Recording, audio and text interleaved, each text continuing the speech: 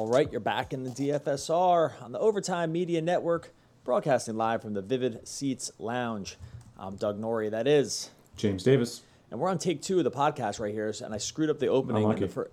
Totally unlucky. Way to run bad. Running good in DFS, running bad in podcast recordings. But that's all right. Now we know exactly what we're going to say for the Cash Game podcast because we got. I'm going to make it seem organic. Everything is going to be right off the top for me. Maybe you're just going to repeat the stuff you've said before, but I've got totally fresh takes for the audience here. Oh, we're just gonna go. That'll keep me on my toes because that way I'll hear all these new stats and all this new other different stuff. That makes total sense. Week 14 is lining up to be an interesting week, and though one thing that I did want to talk about here is, and we've nodded to it before, but just another week where I'm just a little confused about ownerships on certain guys. Last week we had DJ Moore. It just seemed like an absolute cash game lock for us. He was 5% on DraftKings. I couldn't believe it when I opened that up and saw. He was 25% on FanDuel. Again, that just made no sense. Do you think people have a hard time? I think there's a confluence of factors here. Among other things, I think certain accounts are driving a lot of the ownership in cash across the industry right now. So I think that's a big piece of it. It's not. And by the way, that's not like a conspiracy theory, and I don't think there's anything wrong with it. It's just I think just is what it is. But do you think also people have a difficulty with a guy like Moore, let's say, about buying all the way up on the price? You know what I mean? Like when you started from the bottom, now we're here kind of thing. Like do you think that's an issue too? Because we were in weeks of 5,900 DJ Moore, and now we're 7,200 DJ Moore. And to me, that's still fine based on the opportunity. But do you think people have a hard time sort of sometimes wrapping their head around that piece of it? Or do you think it's just other factors at play? I think it's a combination of things. I think people get really wrapped up in chasing the chalk, in football in particular, because you only get this one crack at it per week. That I think raises people's emotional investment in winning this week. It makes them more risk averse. It makes them more scared when they see it play at 8% or something like that. And I think when they're setting their cash game lineups, they go a little bit far. Because we will talk about, which guy's going to be more highly owned this week. Sure. We have two plays that we like identically, or maybe we like one a hair more than the other. We will sometimes lean into the chalk a little bit just to lower variance. But even in a short season, the way the NFL has, you could still give up a pretty significant edge by going too far in that direction. So like with Marvin Jones a few weeks ago, even the Matt Ryan, Julio Jones thing that we've talked about several times on the podcast so far, if you go too crazy with trying to chase the chalk, at some point you give up too much equity. And while sometimes I think a lot of new DFS players don't even totally understand the point of wanting some overlapping plays with other players, you only really want that if the play is really, really good, right? Because if everyone is going to play a terrible player, like who's injured, let's say, well, of course you don't want that same player, right? So sometimes it can kill you when Christian McCaffrey is 80% owned and he gets 36 points. But the week Matt Ryan and Julio Jones were north of 80% on FanDuel, you texted me and said, well, all that work that we did, and the only thing we really needed to do was not play Matt Ryan because he was terrible and everyone played him. And so you won automatically if you didn't play him. So yeah, it can increase variance, but I definitely, at this point, I'm confident enough in our system that I don't feel the need to chase the chalk whatsoever. Yeah, I agree. And I think when I see these guys locked into 100% cash game plays, I'm not concerned at this point where, and this is not the case for every player, by the way. There are edge decisions that we make on a week-to-week basis trying to decide about, and at times we will just use what we think to be overall ownership projections to maybe break a tie, right? If we have two guys that we're staring at, and I think at that point breaking a tie with who's going to be the higher owned guy is actually good practice. But it's not good practice to lock in a guy just because he's going to have overwhelming ownership, and then you cascade all your issues all the way down the rest of your lineup. I think that is a bad practice. And I think that's what you're kind of saying is that people at times are getting themselves into that practice, and I think it can just be a mistake. We'll roll through Week 14 cash game plays here. Just as a real quick note, when you look at the way lineups are beginning to shake out, is it a week that you can sort of sink your teeth into? Like last week, I thought we were like, okay, we're going to be on McCaffrey and Fournette, and then and DJ Moore, and we'll figure out the rest of the pieces here. Do you feel the same sort of confidence around a certain percentage of the plays, or do you think that it's kind of a little more all over the place than usual? No, I think I feel a pretty large amount of confidence. I think quarterback is pretty set, which we'll get to in a second. I think wide receiver, there's enough value there that it's going to be hard for me to want to go from a $6,000 play up to an $8,500 play. And running back was really the area where I felt the least certain going into this week. But I think once you have the constraints placed upon you of probably a pretty expensive quarterback and some mid-range to cheaper wide receivers, then the running back plays fall into line as well. So I think actually this week looks pretty straightforward for me so far. I mean, obviously things can change as the week progresses and injury news comes up late in the season. Things just tend to get nuts as teams finally admit to themselves that they're totally out of it and not coming back. But I think in the meantime, I'm feeling pretty confident heading into week 14. At quarterback, Lamar Jackson has been easily the safest fantasy commodity that you can get this season on a week-to-week basis. His standard deviation and coefficient of variation is just so much lower than or really anybody else in the top tier. We talked about this about Mahomes at the beginning of this season in terms of last season. When you look at the graph of safety on a week-to-week basis and top overall scoring, Mahomes sat in a group all by himself last season. That's Lamar Jackson this year. Lamar Jackson is just every week in quotes. There's 1 week where he underperformed like an 11-point day. Other than that day against Pittsburgh, the guy's basically just been on lock to get you value at these prices. He's up to 9,000 at this point.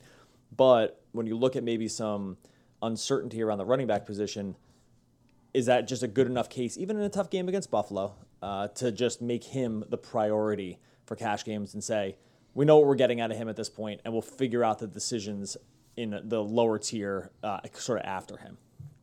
Oh, I think it's plenty of reason to play Jackson this week. I think when you look at him compared to the payoff options at other positions, he's safer than they are on a points per dollar basis and just on an absolute basis in terms of raw points. And the thing about him is he's done this against some pretty good teams too. I think last week's matchup against San Francisco is about the worst case that you could expect for him.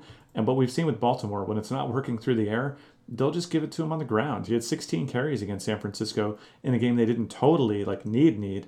He had 101 yards and a touchdown, right? So he's just insane. Against the Patriots, this historic defense, he had 28.62 fantasy points.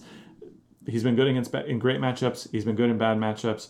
And the fact that he can beat teams in two different ways now means that he's going to be safe pretty much regardless. And I think his presence alone here makes it pretty hard to talk me into some, other plays that are mostly just upside plays from my perspective. I think quarterback is a place where you can also get sort of a better points per dollar multiplier also. We compare him to Christian McCaffrey. Jackson's scoring more points so far this season on a lower salary. And so I think that you're going to wind up prioritizing him pretty heavily here in cash games. Yeah, Jackson is the highest fantasy FanDuel points per game. McCaffrey is a little bit ahead of him on DraftKings just because of the PPR piece.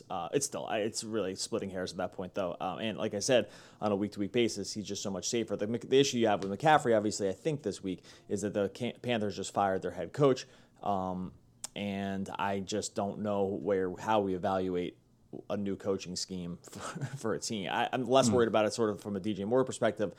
But give me 10 seconds on McCaffrey here with the coaching change in terms of opportunity. I'll roll through quickly the other quarterback options, I think. But just give me the basics of McCaffrey is that it's going to be really hard for him to have more opportunity. He's been so far ahead of the field in terms of touches per game.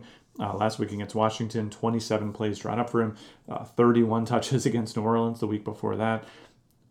The Panthers are officially out of it now, so I think it's going to be tough for anyone to walk in and be like, I have a new idea, McCaffrey 40 touches a game. And if he doesn't, this is by far the highest price we've ever seen on a running back for good reason. It's by far the best performance we've ever seen in the DFS era as well. But, in the old days, running backs you might see a Le'Veon Bell at 9,500 sort of price tag. I don't know if McCaffrey needs to go down in price that much for me to be interested, but I think it's worth waiting a week and seeing what a coaching regime change will do to his opportunity here. The other quarterbacks I did write up Jameis Winston. I don't mind the opportunity mostly from a volume perspective. He did not get there last week in a very un-Winston-like game. No touchdowns, no interceptions. That's almost, it's not odder, but the fact he just throws so many damn picks that when he doesn't throw one, you feel like you won. You got away with something. But no touchdowns either, and the yards weren't there in a way. The guy was 300 yards, multiple touchdowns, basically on lock, and you sort of forgave him the interceptions because the volume passing was there. Not much has changed for this team. They have one of the higher implied totals of the slate. They're -3 at home against the Colts.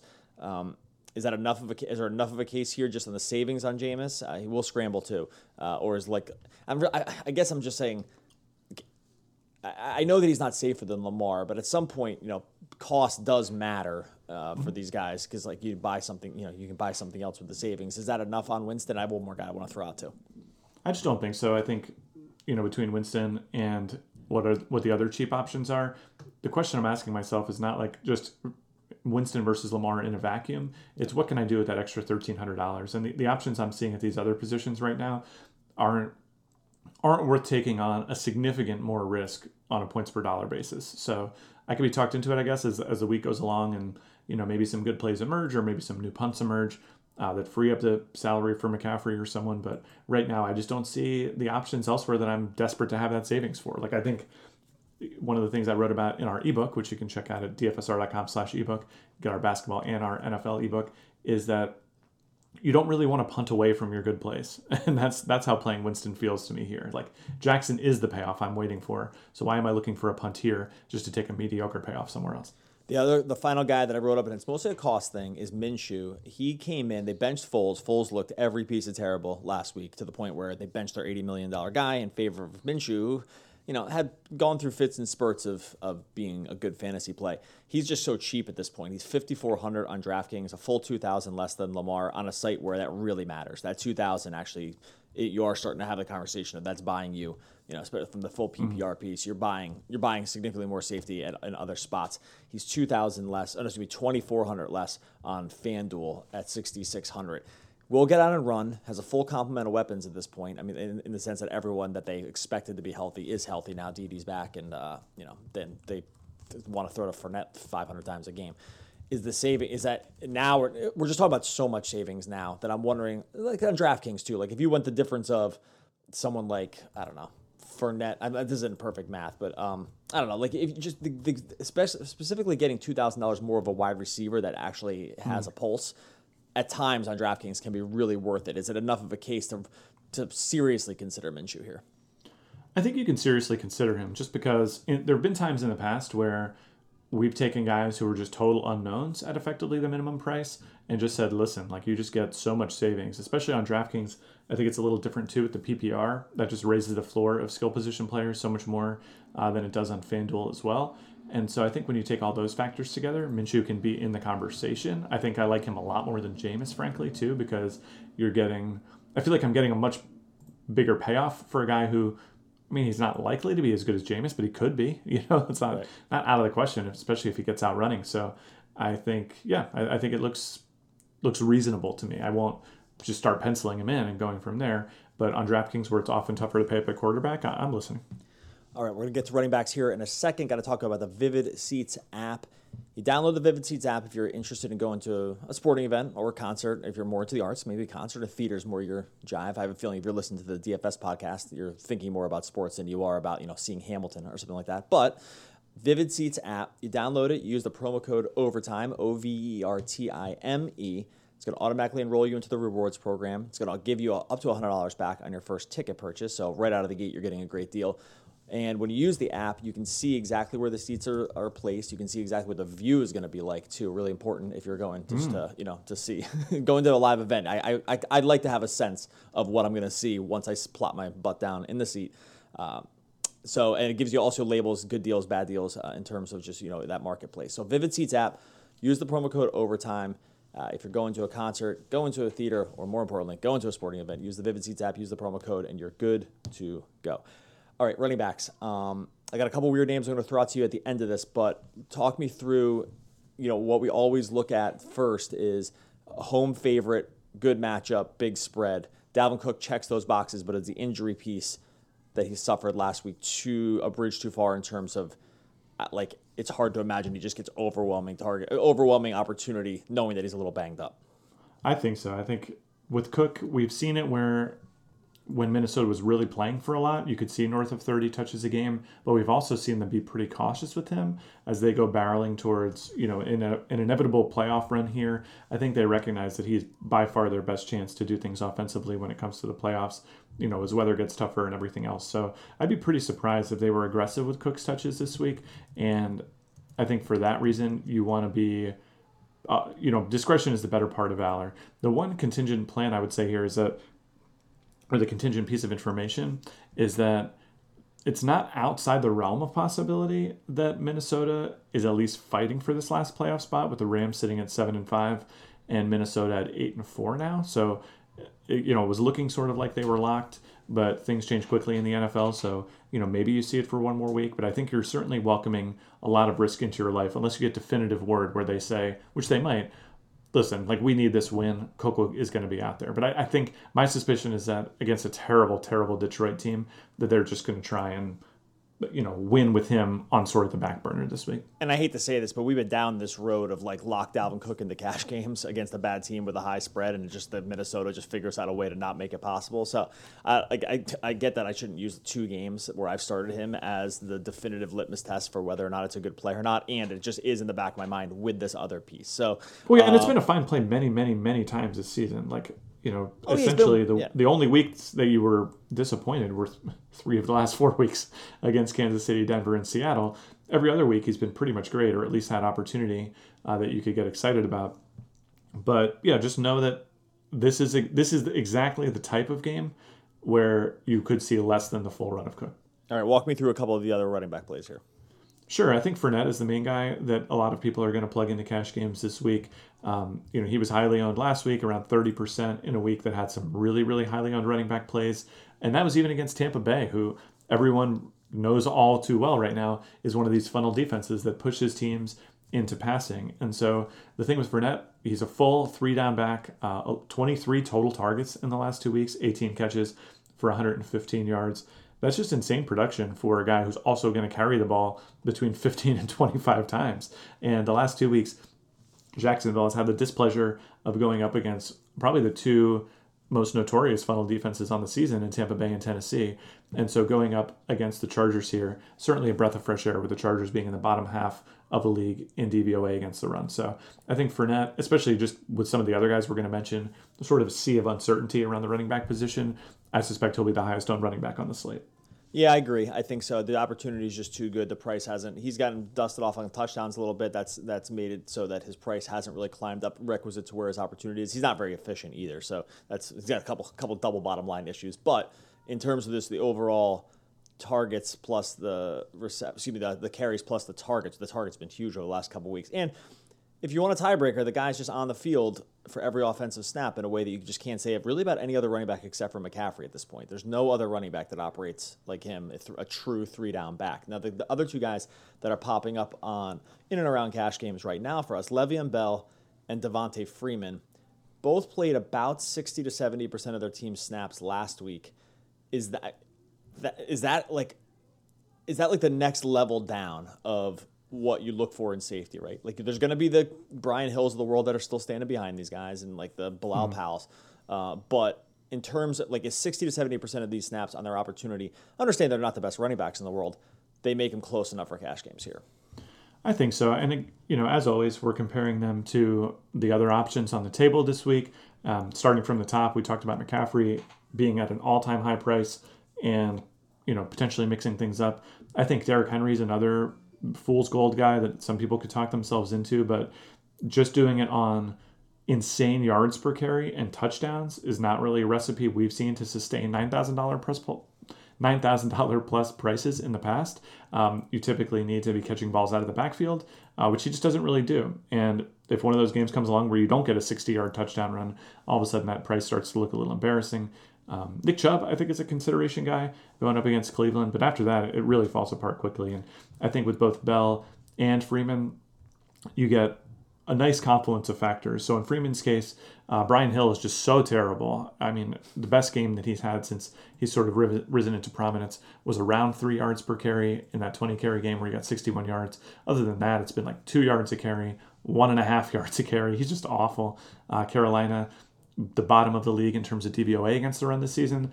And then Bell obviously has this Miami matchup where people have been more than happy to plug basically anyone into and go. And the fact that Bell had north of 20% ownership last week in a worse matchup, and now coming in here going up against Miami, I think that you'll see pretty significant ownership on him here as well. So those I think probably Freeman ahead of Bell, but I could see Bell outstripping him too in terms of ownership. So both guys, though, solid cash game inclusions, even though they do have a couple of question marks. Yeah, the Henry thing is so weird. Our system's just never going to default there because the targets aren't good enough, and he's just a guy that we've missed out on times when he's had big games, because when he touches the ball 25 times out of the, if he gets 25 carries, then we've seen him have just, pretty huge upside. It's just from an overall opportunities piece with the PPR, it's just gonna be so hard for us to go to the very top end of the carries, which for us, at least for our system, is where he's going to need to be to start falling into cash games.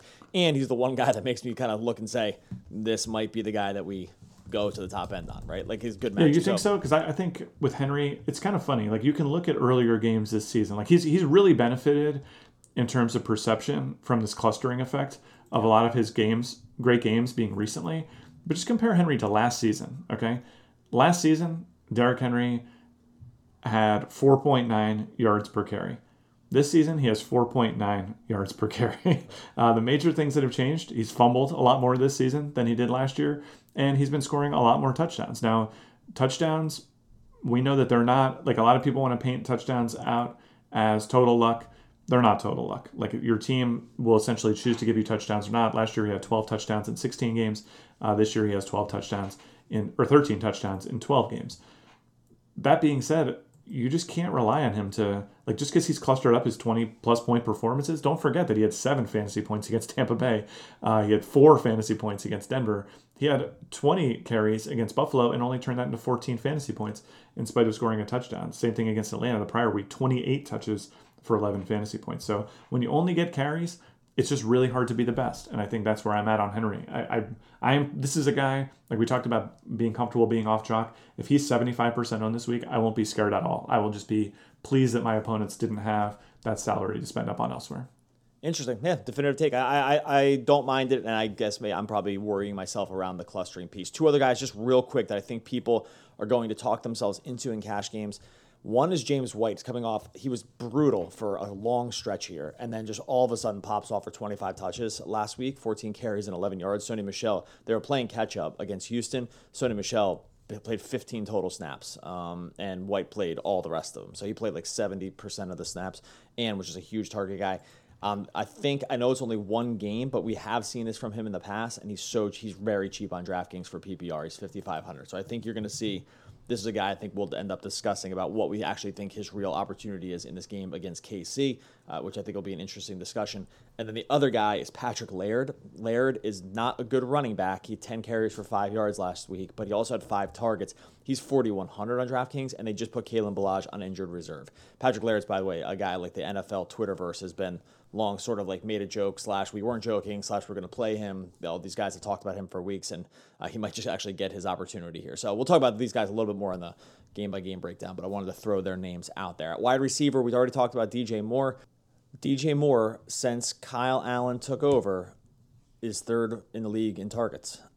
He leads the league in red zone targets. I don't know what the guy has to do for people to want to play him. We talked about at the beginning of the podcast. It's just like, it just continue. If you hear me stumbling, because I just don't understand what people don't see that we're seeing. You know what I mean? Like, I just don't, like, what stats do you need to say that he's a good play every single week? We caught on to this 6 weeks ago. Like, I just don't know. And the ownership's only gone down on him each week.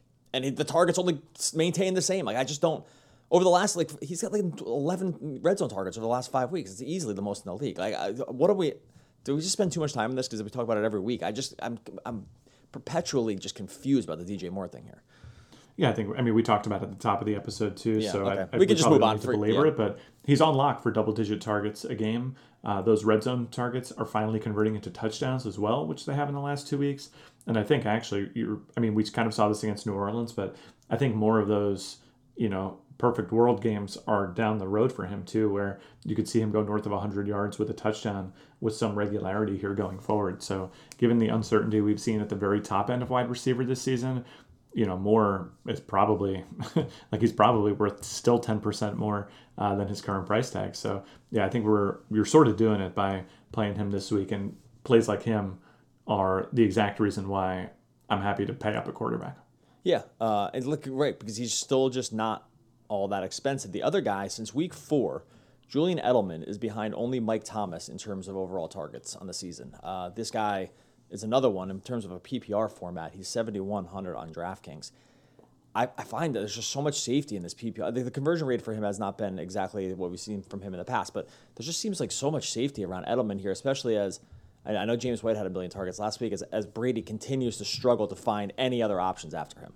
Yeah, I love Edelman. I mean, I think the big issue with Edelman is that he's been getting double covered a little bit more, which you don't totally see out of slot receivers too often. But given the total lack of skill position strength for the Patriots right now, where it's basically the White and Edelman show, you probably will see more of that going forward. I guess the big question is, does it totally matter? I mean, he'd still get double-digit targets a game, and even if the conversion rate isn't totally there, we've seen guys like Mike Evans pull this off in the past too, or T.Y. Hilton, where if you get 12 targets and turn them into 7 catches, that's just as good as turning 9 targets into 7 catches, right? So I think what he's lacking in efficiency right now, he'll make up for it in raw target share, and especially down by the red zone. So you're paying a little bit more for him than you have so far this season. Same with Moore, but I think the increased expense is probably worth it. And finally, Tyler Boyd, in weeks that Andy Dalton has started, that was weeks 1 through 8, and then last week, he is the third most targeted wide receiver in football. So I'm mostly just bringing out these. I get that it's like cherry picking stats, but not really, because you're looking at whatever the real opportunity for these guys is. And Tyler Boyd, he saw more ownership last week, rightfully so. Would AJ Green continuing to kind of come back sort of cut into Boyd's projection at all for you, or have we just seen enough weeks of this at this point, and enough weeks of AJ Green just not playing and not being 100% healthy, or does Boyd still rank up there with you, knowing that Green is sort of like kind of hovering around the atmosphere now? Yeah, Green's presence would definitely change things for me. I think, he's optimistic, or he's going to try, or whatever it is so far here on Wednesday leading up to week 14. If we got a more positive bill of health for him, I would be pretty concerned. We did see Green, especially with Dalton earlier this season, be garnering 10 plus targets a game in those situations. Green's pretty cheap in his own right, and I could see people going there in cash games if he was really fully healthy, like practicing in full, no question marks at all. So yeah, I'm definitely going to keep an eye on it. I don't think I would feel comfortable running Boyd out there if I expected Green to play even 2/3 of the snaps. Interesting. Yeah, that one hopefully I'll have more clarity around that as we get closer. I do think you'll also see Christian Kirk get some ownership here on FanDuel. He was pretty highly owned. We avoided his chalk presence last week because of the Jalen Ramsey thing, not walking into the exact same situation here, though Pittsburgh's defense is really good. Finish us off with tight ends, a perpetually just difficult position to handle. Though last week on DraftKings, we were happy rolling double tight end in cash games with Doyle and Higbee. I was totally comfortable with it when I saw lineups and the results. I was process-based and results-based around that one because they absolutely destroyed. Similar situation this week with tight end, or have we seen like some price climb? I mean, what's even the player pool? Is it just Doyle or bust? What are your thoughts here on tight end? Yeah, I don't know if it's Doyle or bust just yet, because there are some cheap guys, especially on DraftKings, that could wind up lurking around cash games. But listen, tight end has been so terrible all season long, and getting Doyle at a $6,300 price tag, which is cheaper than some of the other reasonable tight end options from my perspective, just seems pretty darn solid, right? I mean, we know that this Indy offense has always prioritized the tight end, basically in the 10 years or so that we've been following this closely. We know that when Ebron's out, Doyle is the heir apparent to all those targets. And with T.Y. Hilton out too, they just don't really have a lot of options. And I think, going up against this Tampa Bay defense, which has restricted the run so dramatically, and the fact that Indy has had such a terrible time running the ball since Marlon Mack went down, I think all those factors combined lead me to believe that you'll see Brissett throwing quite a bit here. Indy would really like to win this game. I think they'll prioritize Doyle's targets, and I think that that's something that you really can't say for a lot of tight ends right now, outside of maybe Travis Kelce, but he's got New England. We saw even with Kittle last week that his targets, even though he looked great in the prior week, he can just get 2 targets for whatever reason. I can't blame San Francisco. They're doing something right this season, but I'm sorry, Kittle had 4 targets last week, 2 catches. But the fact that they've just kind of gotten away from Kittle after his literally historic season last year leaves you a little bit flummoxed. So I think it's Doyle right now, and a lot of guys sniffing around the edges. All right, we'll roll through some of the other tight end options and defensive options tomorrow on the Game by Game podcast. Buddy, take 2, even better than take 1. Glad we did it again. Glad we got the chance to roll this one back. Not me, buddy, but I'm glad you feel that way. I'm just trying to stay positive. DailyFantasySportsRankings.com is the site. But like I said in the first take, we own 2 URLs, and if you want to type in last letters, it's just DFSR.com. DFSR.com/deals gets you started on our premium projections. That's going to give you optimal lineups for FanDuel, DraftKings, NHL, NBA, but most importantly, NFL, all covered under one subscription package. So go check that out. No better deal in the industry. 7-day free trial than just $29.95 a month. We'll be back again tomorrow, rolling through the Week 14 game-by-game breakdown for the main slate. You can also subscribe to our basketball podcast as well, which we try to podcast on the same days we do football. Buddy, talk to you tomorrow when we roll game by game. Goodbye.